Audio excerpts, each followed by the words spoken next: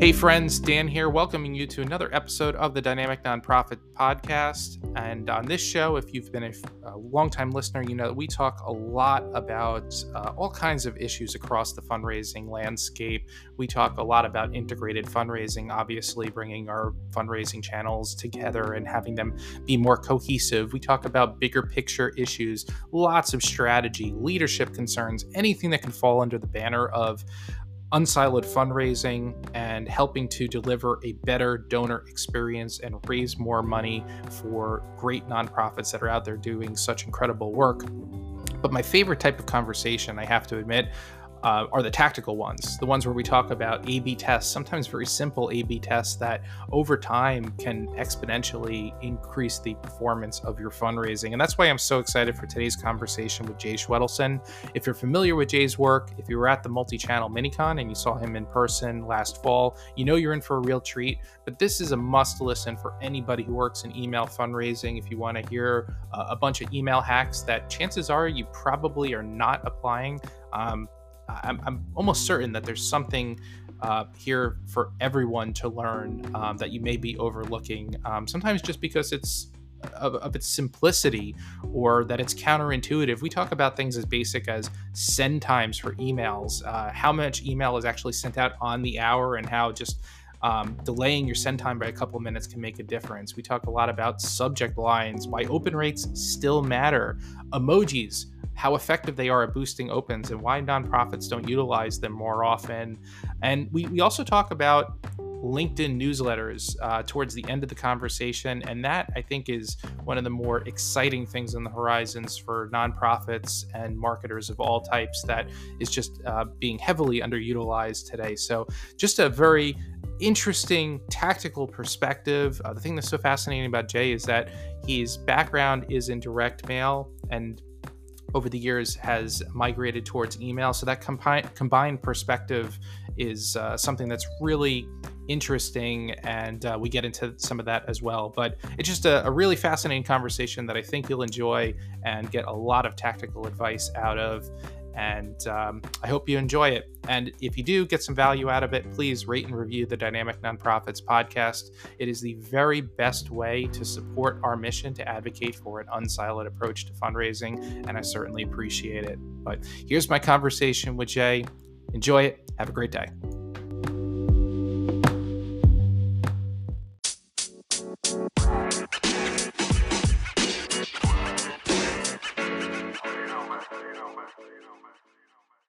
Hey, Jay, how are you doing today? Thanks for joining the Dynamic Nonprofits podcast. We're excited to have you. Excited to be here. This is going to be fun, and appreciate the invite. Yeah, absolutely. You have a lot going on, and of course, we want to get into the email hacks because I love the creativity behind some of the things that you talk about with email optimization, and a lot of them are counterintuitive, which are some of my favorite tips. But first, we'd like to get to know a little bit about you. So if you wouldn't mind, would you tell us a little bit about your background? How did you get into this great industry and end up where you are today with founding subjectlines.com? You're the CEO at Outcome Media and founder of Guru Events. So you have a lot going on. Tell us about it. Yeah, for sure. So I grew up in this industry from the direct mail world. In the list side of things, was called a list broker for a real long time, in the direct mail list broker, on all sides of it, business to business, consumer, nonprofit, all of that. And then coming out of that, pretty early on, I felt that email was going to be really important. This is in the kind of the late 90s. And so I pivoted. I still do a lot of direct mail stuff, but pivoted my agency, Outcome Media, to also get heavily involved with email. And on behalf of our clients, we'll do about 6 billion email messages a year, everything from nonprofits to regular marketers to agencies. We handle all sorts of email distribution. And so that agency doesn't just do email, it does direct mail, does podcast advertising, does all sorts of stuff, help marketers. But along the way, we've tried to also make things available for the industry for no purpose. We're not trying to drive leads for ourselves or anything like that. We just want to put out information. And so we created a website a long time ago called subjectline.com that marketers go to for free, and they can put their subject line in, and it gives them a score and how good or bad it is with all the data we have. It also rewrites it now using AI So subjectline.com has been really cool for marketers. We've checked about 15 million subject lines there, and that's a free resource. And then also now we put on really large scale virtual marketing conferences. We have one about direct mail called Delivered Conference, which is free. And then we have the world's largest email event called Guru Conference, which is a virtual event that had 20,000 marketers last year, which is also free. And nonprofits are involved with all of these things that we do. It's at the core of what we're doing. So we just like to share what we know that's working, what's not working, and all sorts of stuff. Oh, that's great. Thanks for sharing that with us. I'm also a list broker. I've been in the industry for 17 years, and I feel very fortunate that I got to dabble on both sides of the industry during, at that time, what was still kind of the early days of email. And I'm curious, how has that informed your perspective, having that direct mail background and then gravitating towards email as it was an up and coming medium? The real reason that email got me excited is that I love direct mail. I love the thing that got me excited in general about direct response marketing is that, okay, I spent $1 and how much did I get after I spent that dollar, right? This idea that you could actually measure all of it, that got me very excited.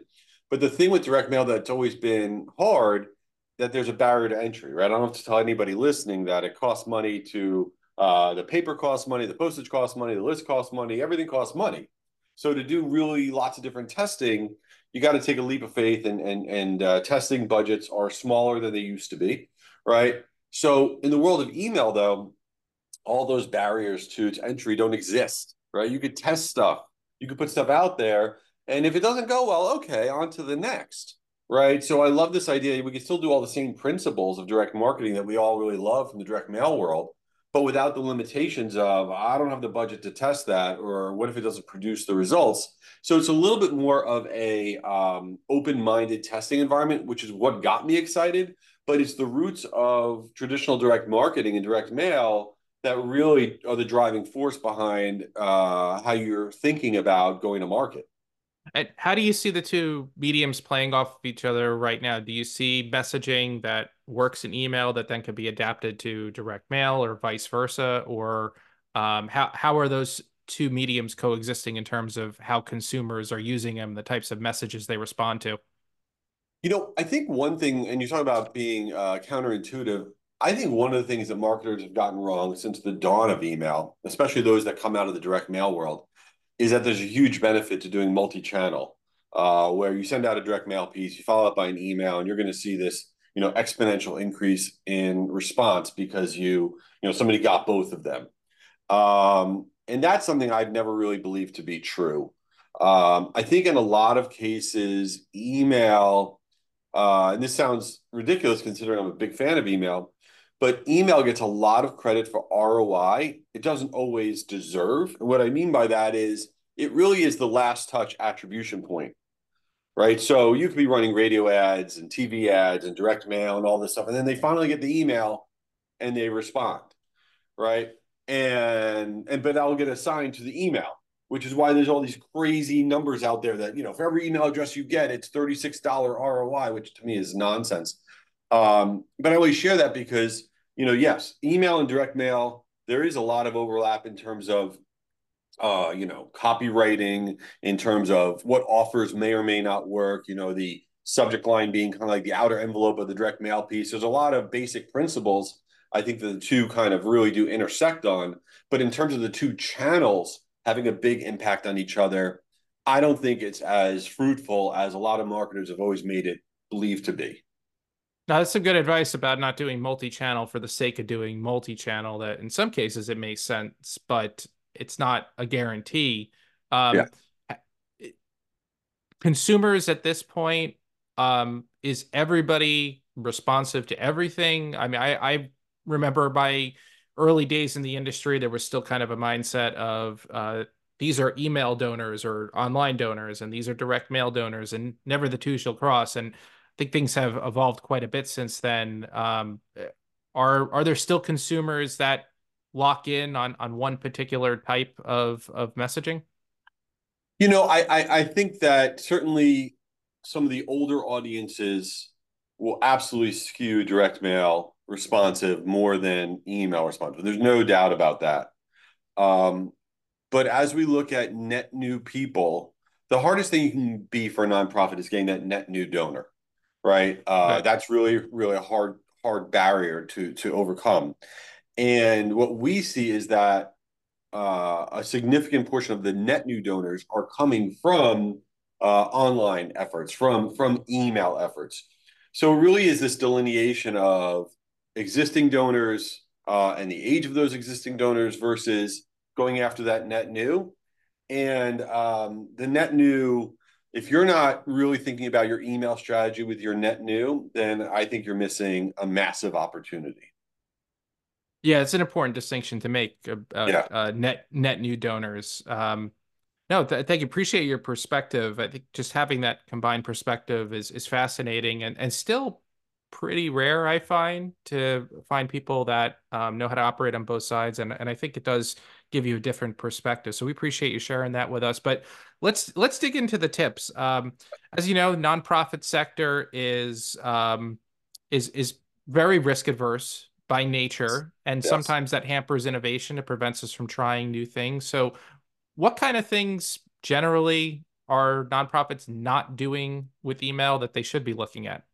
So that's a great question. I think the first thing that nonprofits make the mistake of is they'll say, oh, they think that email, they're just checking a box because they think that email doesn't really do great for them. That's what a lot of nonprofits think. Like, okay, yeah, we do our emails, we send them out, but it's not really a primary focus for us because it doesn't really, move the dial, right? And that is the overwhelming feeling in the nonprofit sector that it's like an add-on. It's not a primary channel for a lot of nonprofits. And from what we have seen, that's because of the nonprofits aren't necessarily looking at every little thing that you can be doing to squeeze out that performance. And they also are being held back by things they think that they can't do or that they shouldn't do, or they get held back by the dreaded unsubscribe, which I think is a big issue for nonprofits and their understanding of what an unsubscribe really is and what it isn't. So, in a lot of ways, I think that nonprofits need to almost say, wait a minute, I need to relook at email and understand that this could be one of my core channels and not just something that, yeah, we do that too. And we can get into some of the specifics that I think that the nonprofits are missing out on because there's a lot of them.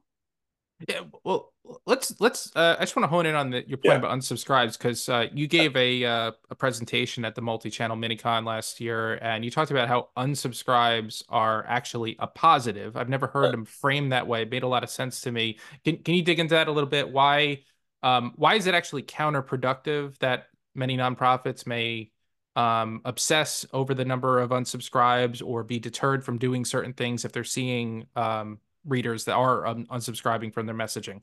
Yeah, for sure. So first off, when you send out a direct mail campaign, you maybe get a handful of people saying, "Take me off your list. Why am I on your list?" When you do a direct mail.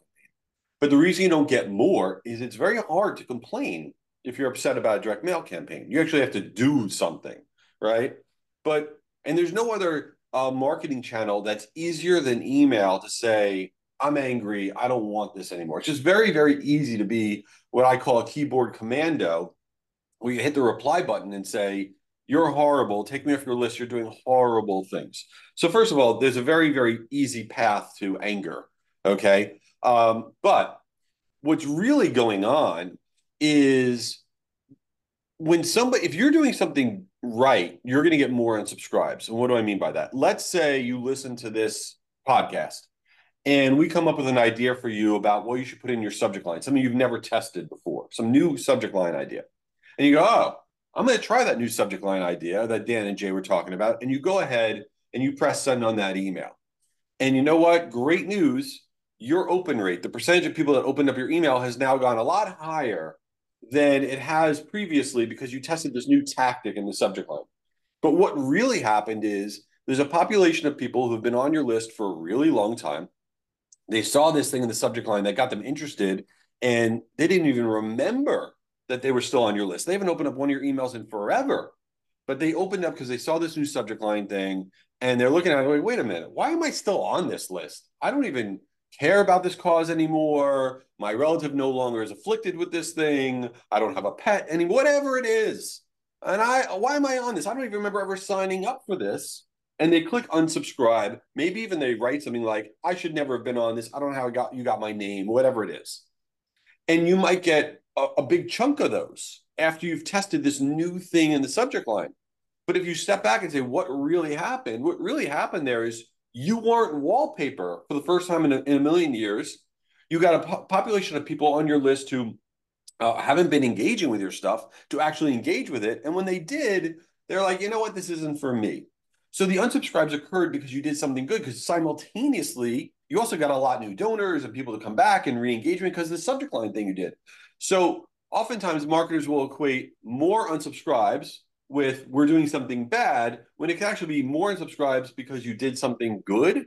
And in general, I'm not a fan of letting the loudest voice in the room dictate your marketing efforts. You may get back one unsubscribe that's really mean. How could you ever do this? This email is illegal. You're a terrible person, a nasty gram, and will circulate within your organization. You'll have a breakdown over it. And then what do you invariably do? You say, we need to send less. Look at this email we got. People are really, really upset. When in reality, that person's just having a bad day. Something set them off. And it's not because you asked them to donate to your nonprofit.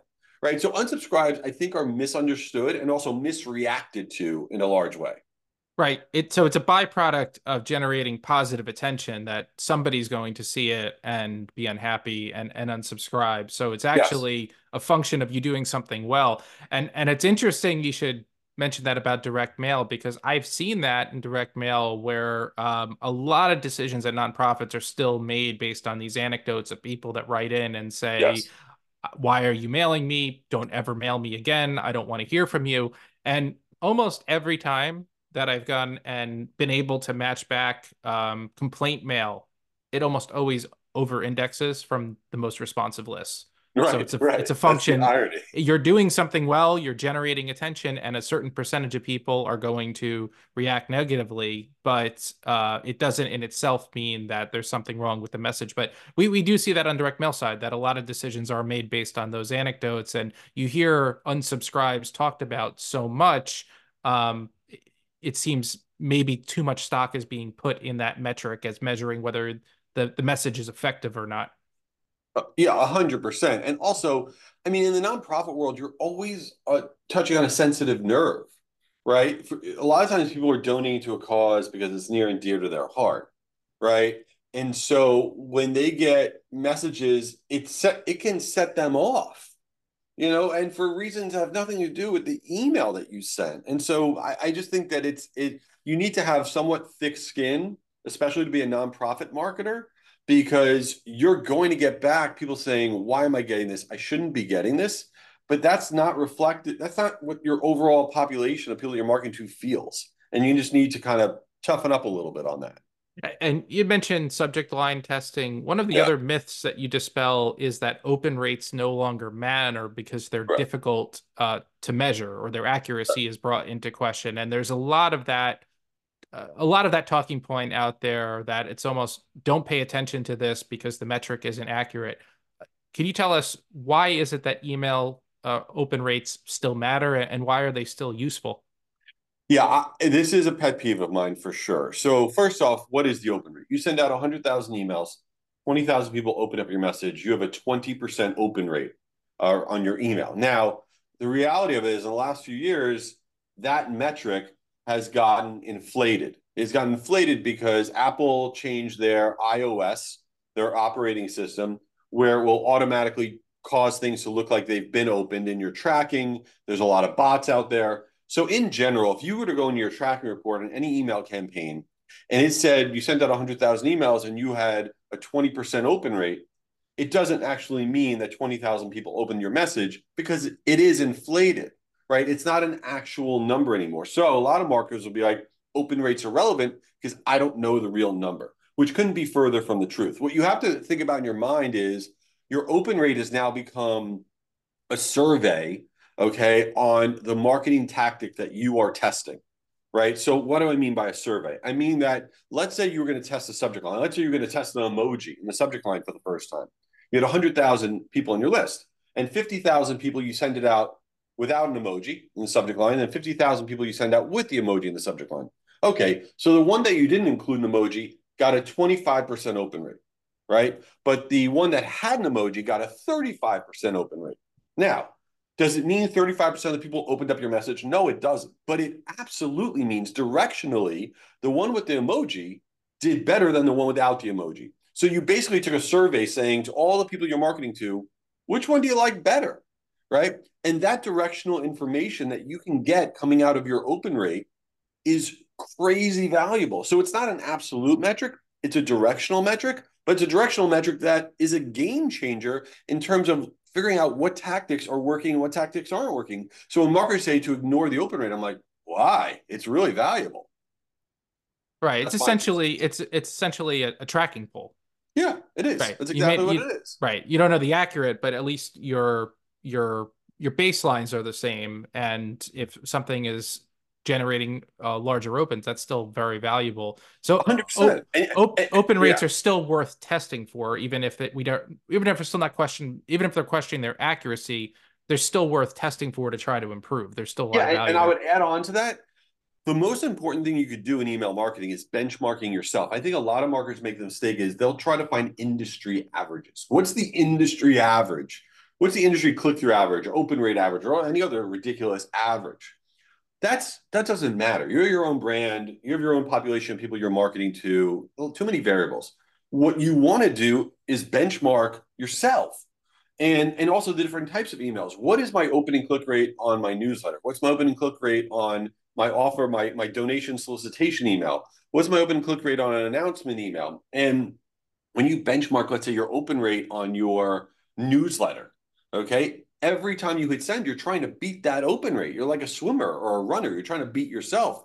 And without knowing that metric, you can't figure out if what you're doing is resonating. So you want to benchmark yourself and then you want to beat yourself. Yeah. I'm so glad you mentioned the emojis. Can you talk about the effectiveness of emojis in terms of boosting open rates? And is this something that is underutilized by nonprofits that based on what you're seeing? I think nonprofits underutilize tactics in the subject line might be more than almost any other category of marketer. And I think there's one overarching reason why, and that is nonprofits are holding on to information from 10 to 15 years ago. What I mean by that is if you were to go on Google right now and say, what are spam trigger words? What are words or things that if I put in my subject line will cause me to go to the junk folder or the spam folder? You will find a zillion articles today that say avoid words like free, don't capitalize, avoid question marks and exclamation points, avoid emojis, avoid brackets, avoid all this stuff in the subject line because these articles will tell you the reason you go to the junk folder, spam folder is because of the content of your subject line or your headline. And that's just not true. That was the case 10, 15 years ago when filtering technology was very basic. But now you go to the junk folder or spam folder because of the engagement. How often are people opening, clicking, engaging with your emails? Not because of what you write in the subject line. So I think nonprofit marketers avoid certain words in the subject line because they think it causes you to go to the junk. They avoid special characters like a question mark, and they certainly avoid emojis, and they shouldn't. Emojis do incredibly well. If you look at some of the biggest nonprofit marketers on the planet, they use emojis, right, to stand out. The Mhm. game is, are emojis ridiculous? 100%, right? But at the end of the day, when someone's doing that social scroll in their inbox, what are you doing in that moment to have your email stand out and not everybody else's?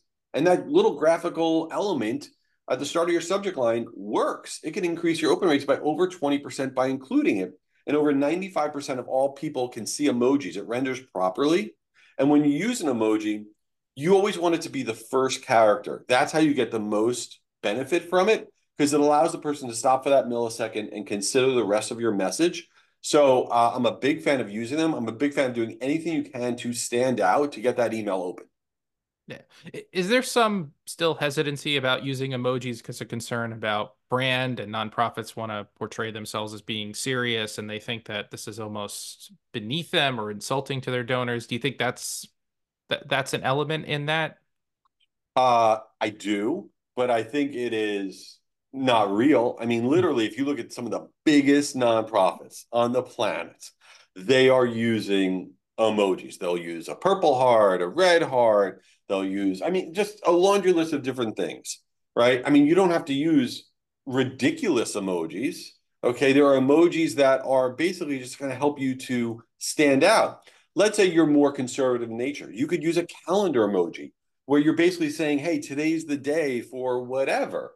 Just because emoji has a stupid name, right? It doesn't mean it's not something you should use. If it was called a business icon, you would give it more attention. You're like, oh, I use business icons in my email, of course, because those work very well. It just has a ridiculous name, and your teenage kids probably text them to each other, and that's why you avoid them. But that doesn't mean you should because they work. But there's also an element there of meeting donors where they are, and if you look at the data on senior populations that have smartphones, I mean, there's grandmothers all over the country that know how to text a poop emoji. Like it's not, Right. it's not, it's not what sometimes the perception is that this is something for kids or middle schoolers. I mean, Right. for better or worse, it's something that everyone uses and understands and knows exactly what it is. But it's still underutilized in email, which is why it stands out and it's effective. And I agree. There's lots of ways to tastefully use emojis, but it's amazing how just a small addition like that can make such a big difference in increasing open rates. Yeah, and the other funny thing I always hear all the time is, well, everybody uses emojis now. So if I do it, it won't stand out. And what's interesting about that is way less than 5% of all email uses emojis in the subject line. And so I think sometimes marketers are too close to what it is that we all do. And like we're in our inboxes, we're almost seeing things more than what a reality is that's out there. And so 95% of emails still don't use emojis. So by you using one, you will stand out. I mean, it is a fact. And there's a million other things in the subject line to stand out. But yeah, that one's a good one. Well, what else do we assume are best practices that may actually be counterproductive for nonprofits emailing their donors? I think that one of the areas that nonprofits don't pay enough attention to is their call to action buttons. Um, and I think it's a game changer. And what I mean by that is, so a lot of times you're sending out your emails, you write some compelling copy, right? And then what do? You have a big button in your email that says donate. Okay, it says donate. Now, that word donate is a benefit to you, the nonprofit. Hmm. That is not a benefit to the individual, right? What people react to in email, especially, is when that call to action button is written in a first person, we see click through rates rise well over 25% as compared to not. And so, for example, instead of donate, if that same button in your message says, I want to help, or it said, instead of donate, it said, count me in, we see click through rates rise significantly.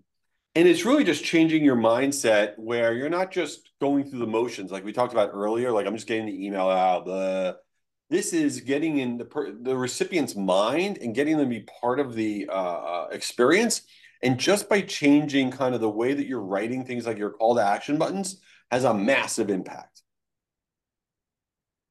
And it's easy enough to A/B test with Absolutely. email in a low risk way. Um, Yes. for generally, what I find is that fundraisers who are on the ground level that are doing this every day are super excited about A/B tests and optimization. They intuitively get it. And where things tend to hit a roadblock is when they have to talk to their supervisor or boards who maybe have a different perception over what email is or should be.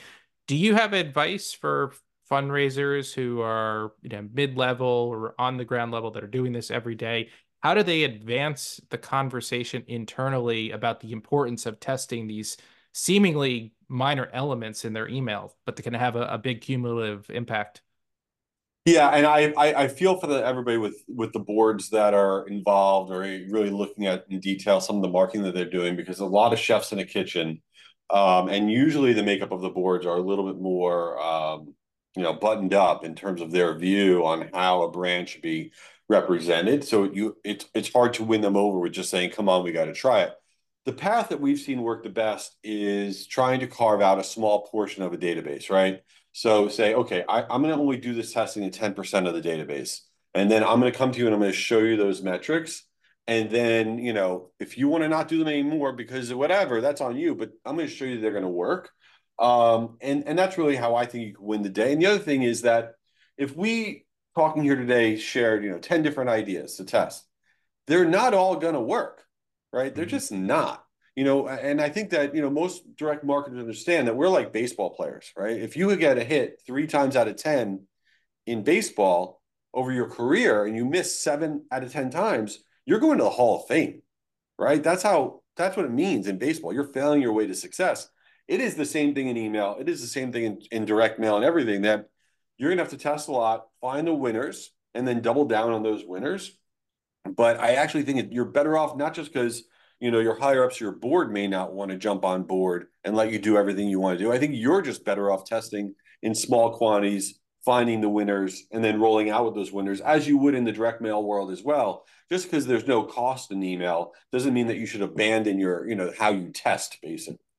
Yeah, it's interesting you should say that because as a direct mail fundraiser, I was always told that if 3 out of every 10 of your list tests work, you're going to be doing a good job for growing a program. So Sure.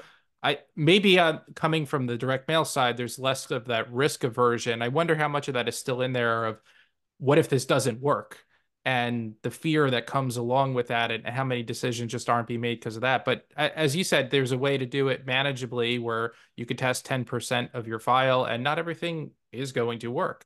Yeah. That's Well, why. I think one of the problems is that, and this is the bane of my existence, is that somebody internally will get the email you sent out, or a board member will get whatever. And then this is what they'll say. They go, well, I would never respond to this. I don't like getting emails like this. And it is this first person like interjection of feelings that is mind numbing to me, because you are not your database. You are not the entire population. You are not representative of everybody on your file. And if you don't test it, then you don't know. So I don't like when people say, well, I don't like it, so I would never do that. Well, okay, then maybe you shouldn't be in marketing, because that doesn't work.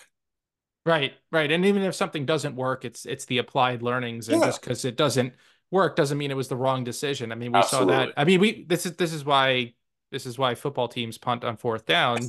The Detroit Lions chose not to do that. Right. That was their strategy the whole season long, but now everyone is saying, "Oh, that was the wrong decision." Maybe it And now they're wasn't. home. Based Now they're right. now they're home. Now they're home. Sometimes Right. it doesn't work out. It doesn't mean it was the wrong decision. And as That's long right. as you can apply the learnings from it to make yourself better in the future, I think there's a healthy element of embracing failure with fundraising and Oh yeah. optimization testing for sure. Um, 100%.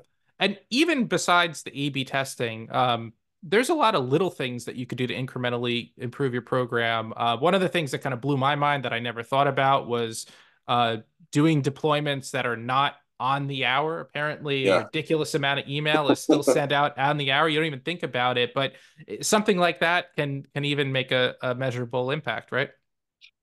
Yeah, it reminded me when I first started out, and this is a long time ago in direct mail, like a real long time ago. And they don't, it's funny now, I bet you people don't even remember they used to do this. You used to have to reserve a mail date with a list that you were renting. So you would rent a list, a direct mail list, and when you rented it from that list manager, you would actually reserve a date. So other mailers couldn't have it hit on that date, which is so ludicrous because the mail doesn't all hit on the same day, and the dumbest thing in the world. And it kind of, went away. But there was the same idea that you don't want your email showing up at the exact same time as every other promotional email, because it just won't do as well. So most marketers don't realize that over 80% of all email is sent out on the hour, because what do we all do? We say, okay, when should we send out the email? Oh, at 8 a.m., 10 a.m., 2 p.m. In your life, have you ever said, oh, 8:11, 2:15, 11:22? No, nobody says that. It's weird, right? And because of that, the first 10 minutes of every hour, your inbox, you don't realize it's just flooded with promotional email. And if you just send out your emails a little bit later, a little late to the party, then send out instead of 8 o'clock, send out 8:15 or 8:11 or whatever, then your email shows up with more of the one-to-one personalized emails. And believe it or not, your open rates on your emails go up about 10 to 15%, just because you didn't send it out on the hour. So this goes back to the original thing of like, nonprofit marketers be like, well, email doesn't really work for us, and they just do it because they have to. Where email is a series of a million little things that if you add them up and you really test through all of them, you can see a dramatic shift in your performance. Yeah, I've been doing this long enough that I remember when the best practice advice was to send emails Tuesday through Thursday, Right, first thing in the morning, always first thing in the morning. right, right, And right. what's interesting about that is you're just talking about looking where other people aren't. We Yes, see this in the direct mail world too, that the first quarter is still, I mean, I've been doing this 17 years. The first quarter is still a great time to fundraise because a lot of organizations won't do it because the right. assumption is that donors are burnt out. They don't want to be bothered after the new year. So it's really the same premise. You're just trying to look for where are other people aren't sending, and how can I fill that void? And is that the reason why weekends can be surprisingly effective? There's still a lot of risk aversion for not using weekends, but what's your feeling about Saturday and Sunday sends? So first of all, I agree with you 100%, right? Saturday and Sunday sends can be fantastic. I also think that what marketers do is they look at their metrics a little bit the wrong way. Like they'll look at their metrics like, oh, I sent this out on Thursday. I got a 30% open rate and a 4% click-through rate. I sent it out on Saturday. I only got a 20% open rate and a 2% click-through rate. Oh, Saturday's not good. And the reason that I don't subscribe to that is what you would find, let's say you send on a day like Saturday, you're going to find that people that open and click on a Saturday are not the same people that open and click on a Thursday because people interact with their email very, very differently. So you'll find that you are probably re-engaging lots of people that have been ignoring your emails during the week by trying the weekend. You're hitting different populations of interest by trying different times and different days. So it's not as, oh, Thursday's better than Saturday because the metrics tell me that.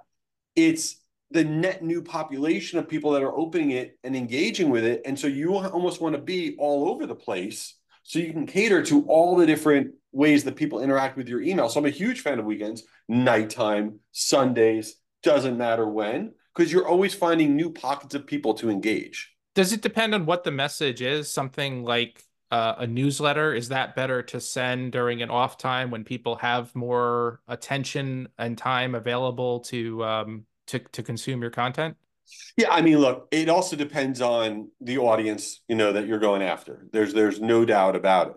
There's some newsletters that you absolutely makes no sense to send on a Monday morning, right? I mean, because your work mode, people aren't thinking about this, aren't thinking about that. Whereas maybe there are other newsletters that it's spot on to send Monday morning. So it's really also the audience that you are communicating to. But yeah, it can be all over the place, but if I would say if there's a day or a time that internally like we will never do that day and time, that's literally the first thing I would test if I was the new marketing manager at that company, because anything I said you can never do is the thing I want to do. That's good advice. Yeah, counterintuition sometimes it produces the Always. best tests. Yes. On the direct mail side, we saw a lot of mailers over the years move their print newsletters into email, thinking that email is free and we can do this without paying for paper and postage. And the tell there that I like to tell people is you're very hard pressed to find a nonprofit that hung on to their print newsletter that will do away with it at this point because they realize how valuable that engagement is. So, what is your opinion right now about the importance of email newsletters? And if you've had a chance to look at this, how do you feel that nonprofits are using their email newsletters to engage with donors? So I agree with you 100%. That tangible print newsletter for nonprofits is everything. People hold on to them. They keep them. They'll read them a month later. Um, and it is apples. It's not even apples and oranges with your email newsletters. It's apples and garbage cans. It's like two completely different things that have almost no correlation to each other than the fact you don't need to go and do new research to figure out what to put in your email newsletter. You could take some portion of that newsletter and stick it in your email thing. But email newsletters are a very, very different animal. They are, quick snippets, right? They're of the moment. They're not email news are not things that people really hold on to for a long time and go back to. They're much more of a timely information, a lot less words, And so email newsletters are insanely valuable, but they are not in replace of your print newsletter, and they're not a replication of your print newsletter. And that's kind of how you have to always think about it, at least in my opinion. That's interesting. And is there a way, either from the commercial side or nonprofit, that you've seen, or a particular type of newsletter that you've seen be effective for engaging readers? Yeah, I mean, the quick way to win with the newsletters is obviously take the most compelling articles that you have, whatever they are, right? And then you take 2 or 3 lines, and you maybe it's like a little digest, 3 or 4, not really more than that, in an email newsletter. And then the secret sauce that we're seeing working right now is, so let's say the article is about, let's say it's Humane Society type thing. Article is about, oh, new things affecting dogs. I don't know, and then you write 2 or 3 lines about what the article is going to be about. But then at the end of those 2 or 3 lines, before you put the click through that goes back to the site, because that's what you want to do, have them go back to the site, you put in there something that says 2 minute read or 3 minute read right there next to that click through. The management of expectations of how much time somebody needs to invest in the article in your newsletter has been a game changer in terms of overall engagement with people clicking through and reading it, because emails and online, everything's faster. So telling people it's only going to be a 2 or 3 minute read has done really, really well. And then the other thing with the email newsletters is the subject line. What you what we have found not, that doesn't work is if you just say the name of your newsletter in the subject line. This is the so and so Humane Society newsletter, the 47th edition. That is wallpaper. Nobody cares. No one will open it. But if you put in the subject line the most interesting fact, 71% of dog owners are doing this now, whatever it is, the most interesting fact from your newsletter with no call to action. You're not saying do this or do that, just the most important fact of that newsletter. We're seeing that drive engagement and open rates more than any other tactic for nonprofits and their newsletters. Now, I think the best example of that is a company like Axios. That's on Yeah, all their for newsletters. They sure. tell you this is a 2 minute read, 3 minute read. Oh, It yeah, makes sense because you know how much time you're having to invest if you click on that link. absolutely. The last tactic that I wanted to ask you about, Jay, we appreciate you being so generous with your Oh, yeah. time, is LinkedIn newsletters. So Yes. this is something that I definitely do not see a lot of nonprofits using. Why are LinkedIn newsletters such a potent form of engagement? I'm glad you brought it up because I think this is one of the most underutilized things. And I know a lot of people may zone out like, oh, LinkedIn, I market to consumers. Why would I ever do this, that, or whatever? And man, everyone's sleeping on LinkedIn newsletters. So it's actually interesting. Last week, Microsoft, who owns LinkedIn, in their quarterly report, they, as part of their primary thing in their quarterly report, they actually called out LinkedIn newsletters. And they said our LinkedIn newsletter readership is up 300% year over year. Now, why does that matter? You're like, I don't have a LinkedIn newsletter. What am I supposed to do with that? So, the way LinkedIn newsletters work, which most people don't realize, is this. You have, if you're like a decent sized nonprofit, you may have thousands of people following your company page on LinkedIn. Okay, because LinkedIn has 1 billion people on it. So let's use a round number and say you have 100,000 people following your company page. You may only have 10,000, you may only have 1,000, but I'll use a round number, 100,000. You have 100,000 people following your nonprofit company page on LinkedIn. And these people care about your nonprofit, or else why they wouldn't be following your page, okay? You take whatever newsletter you normally email out. You literally copy it, Control C. Then you go on LinkedIn and you click on write an article, and there's a little button there that says, this is a newsletter. And when you select this is a newsletter, you open it up and you can paste in the same copy that you put in that when you sent out your regular email newsletter into this first post, this first newsletter from your company page. And then you hit the word publish. When you hit the word publish on that first LinkedIn newsletter, 2 things, well, 3 things happen. One is it makes a post. Who cares? It does a post on LinkedIn about the fact that you just published a newsletter. That's irrelevant. This has nothing to do with posting on LinkedIn. But the 2 other things that it does is number one, it sends the newsletter out that first time to everybody, okay, who follows your page. That's a win. But the bigger win is it invites every single person that follows your page to subscribe to your LinkedIn newsletter. It is the only thing on planet Earth that beats the social media algorithms, because I'm sure all of you have gotten it on LinkedIn, these little invitations that says, do you want to subscribe to so-and-so newsletter?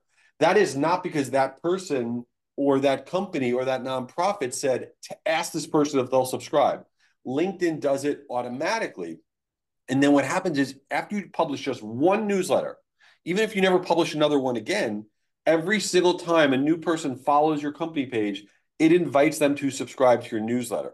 So we are now seeing, to give you an idea, after you publish your first newsletter on LinkedIn, 30 days later, we're seeing over 25% subscription rate, yes, to your newsletter, which is bananas. And then it just grows and grows and grows from there without you doing anything. It costs you no money. And it's a fantastic way to have more distribution for your newsletter. And the only requirement is you could do it on your company page or you could do it on your personal page. You just need 150 followers or connections, and that is it. And there's less than 70,000 newsletters on LinkedIn, which is why it stands out so much. So I'm a big believer in it, and it works really well. I mean, that's the reason why LinkedIn is still effective in general is because there's not a lot of content considering the amount of people that are on there. And we Absolutely. did take your advice at Oh, DMAW when you spoke at the minicon, and you didn't know I was going to bring this up, but we didn't have a LinkedIn newsletter. We decided to do that. And currently, about half of our followers are subscribed to that newsletter. And now oh, we're cool. thinking about different ways that we can use it. Initially, we were just putting out a calendar of events, but we realized it's a very valuable way to engage people, probably maybe more valuable for those people than email might be. And we're realizing it's a really nice tool in the toolkit for engaging followers. So That's awesome. definitely, yeah. If you take nothing away from this conversation, definitely take Jay up on that. Start a LinkedIn newsletter, and based on what you described, even if it's something that you did once and you don't have a full strategy for Yeah. it, just getting it out there has value because then when people come and they follow you, they'll receive an invitation to follow the newsletter as Oh, yeah, well. totally. Right. So, on one of my LinkedIn pages, so subjectline.com is one of our sites, and we have a LinkedIn page. And we had no plan for what to do with our LinkedIn newsletter, zero. But we knew that, hey, if we publish one, then people start subscribing. And then once we do have a plan, it'll be there.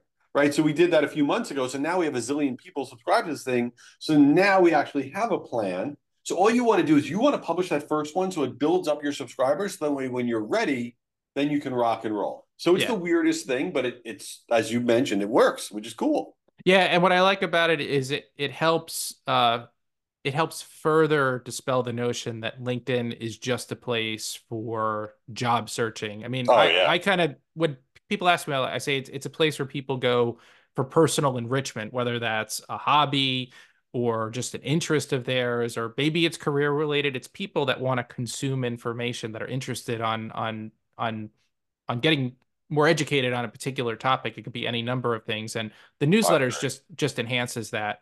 Um, By the way, I could not agree with you more. To me, LinkedIn is the last real social network. And in mhm. some weird way, everybody's very nice on LinkedIn. You rarely get like the negativity that you do on other social platforms. And another stat that I think is really interesting is that only 5% of people on LinkedIn actually share content on LinkedIn. 95% of people are bystanders. They're voyeurs. They're watching everything. And the reason I share that is, to your point, it is so well beyond anything to do with just a job search. It is where you can build your personal brand, where your company page can really get your brand across. And it's got a billion people. So this is everybody now. This is not just professionals. Yeah, I think it's the next great frontier for nonprofits to provide I agree. donors with value. There's a little bit of a shift there because it's not an ROI platform. It's not a place where you're necessarily going to Yeah. go out and put out an ask and have a direct attribution, but it's a very valuable place to engage a very desirable target demographic. One last question for you, Jay, a little bit fun. You had made a fantastic point in your session that uh, the Golden Bachelor is an epic form of targeted marketing. Can you Yes. talk a little bit about that? And are there any other reality shows that you see that do a great job of really honing in on their target audience? Well, I watch way too much reality TV. That's the understatement of the year. The Golden Bachelor was a massive success, ratings wise. Okay. And now the new season of The Bachelor is out, the regular Bachelor, who this guy Joey is the Bachelor. And it's interesting to me because the Bachelor series in general and the Bachelorette, their ratings had been steadily declining over the years. And then they did the Golden Bachelor, what everyone thought was a terrible idea. Why would this make any sense? And the irony is, it did so well that now the new season of The Bachelor, the ratings are up for the first time in like, I don't know, 5-10 years.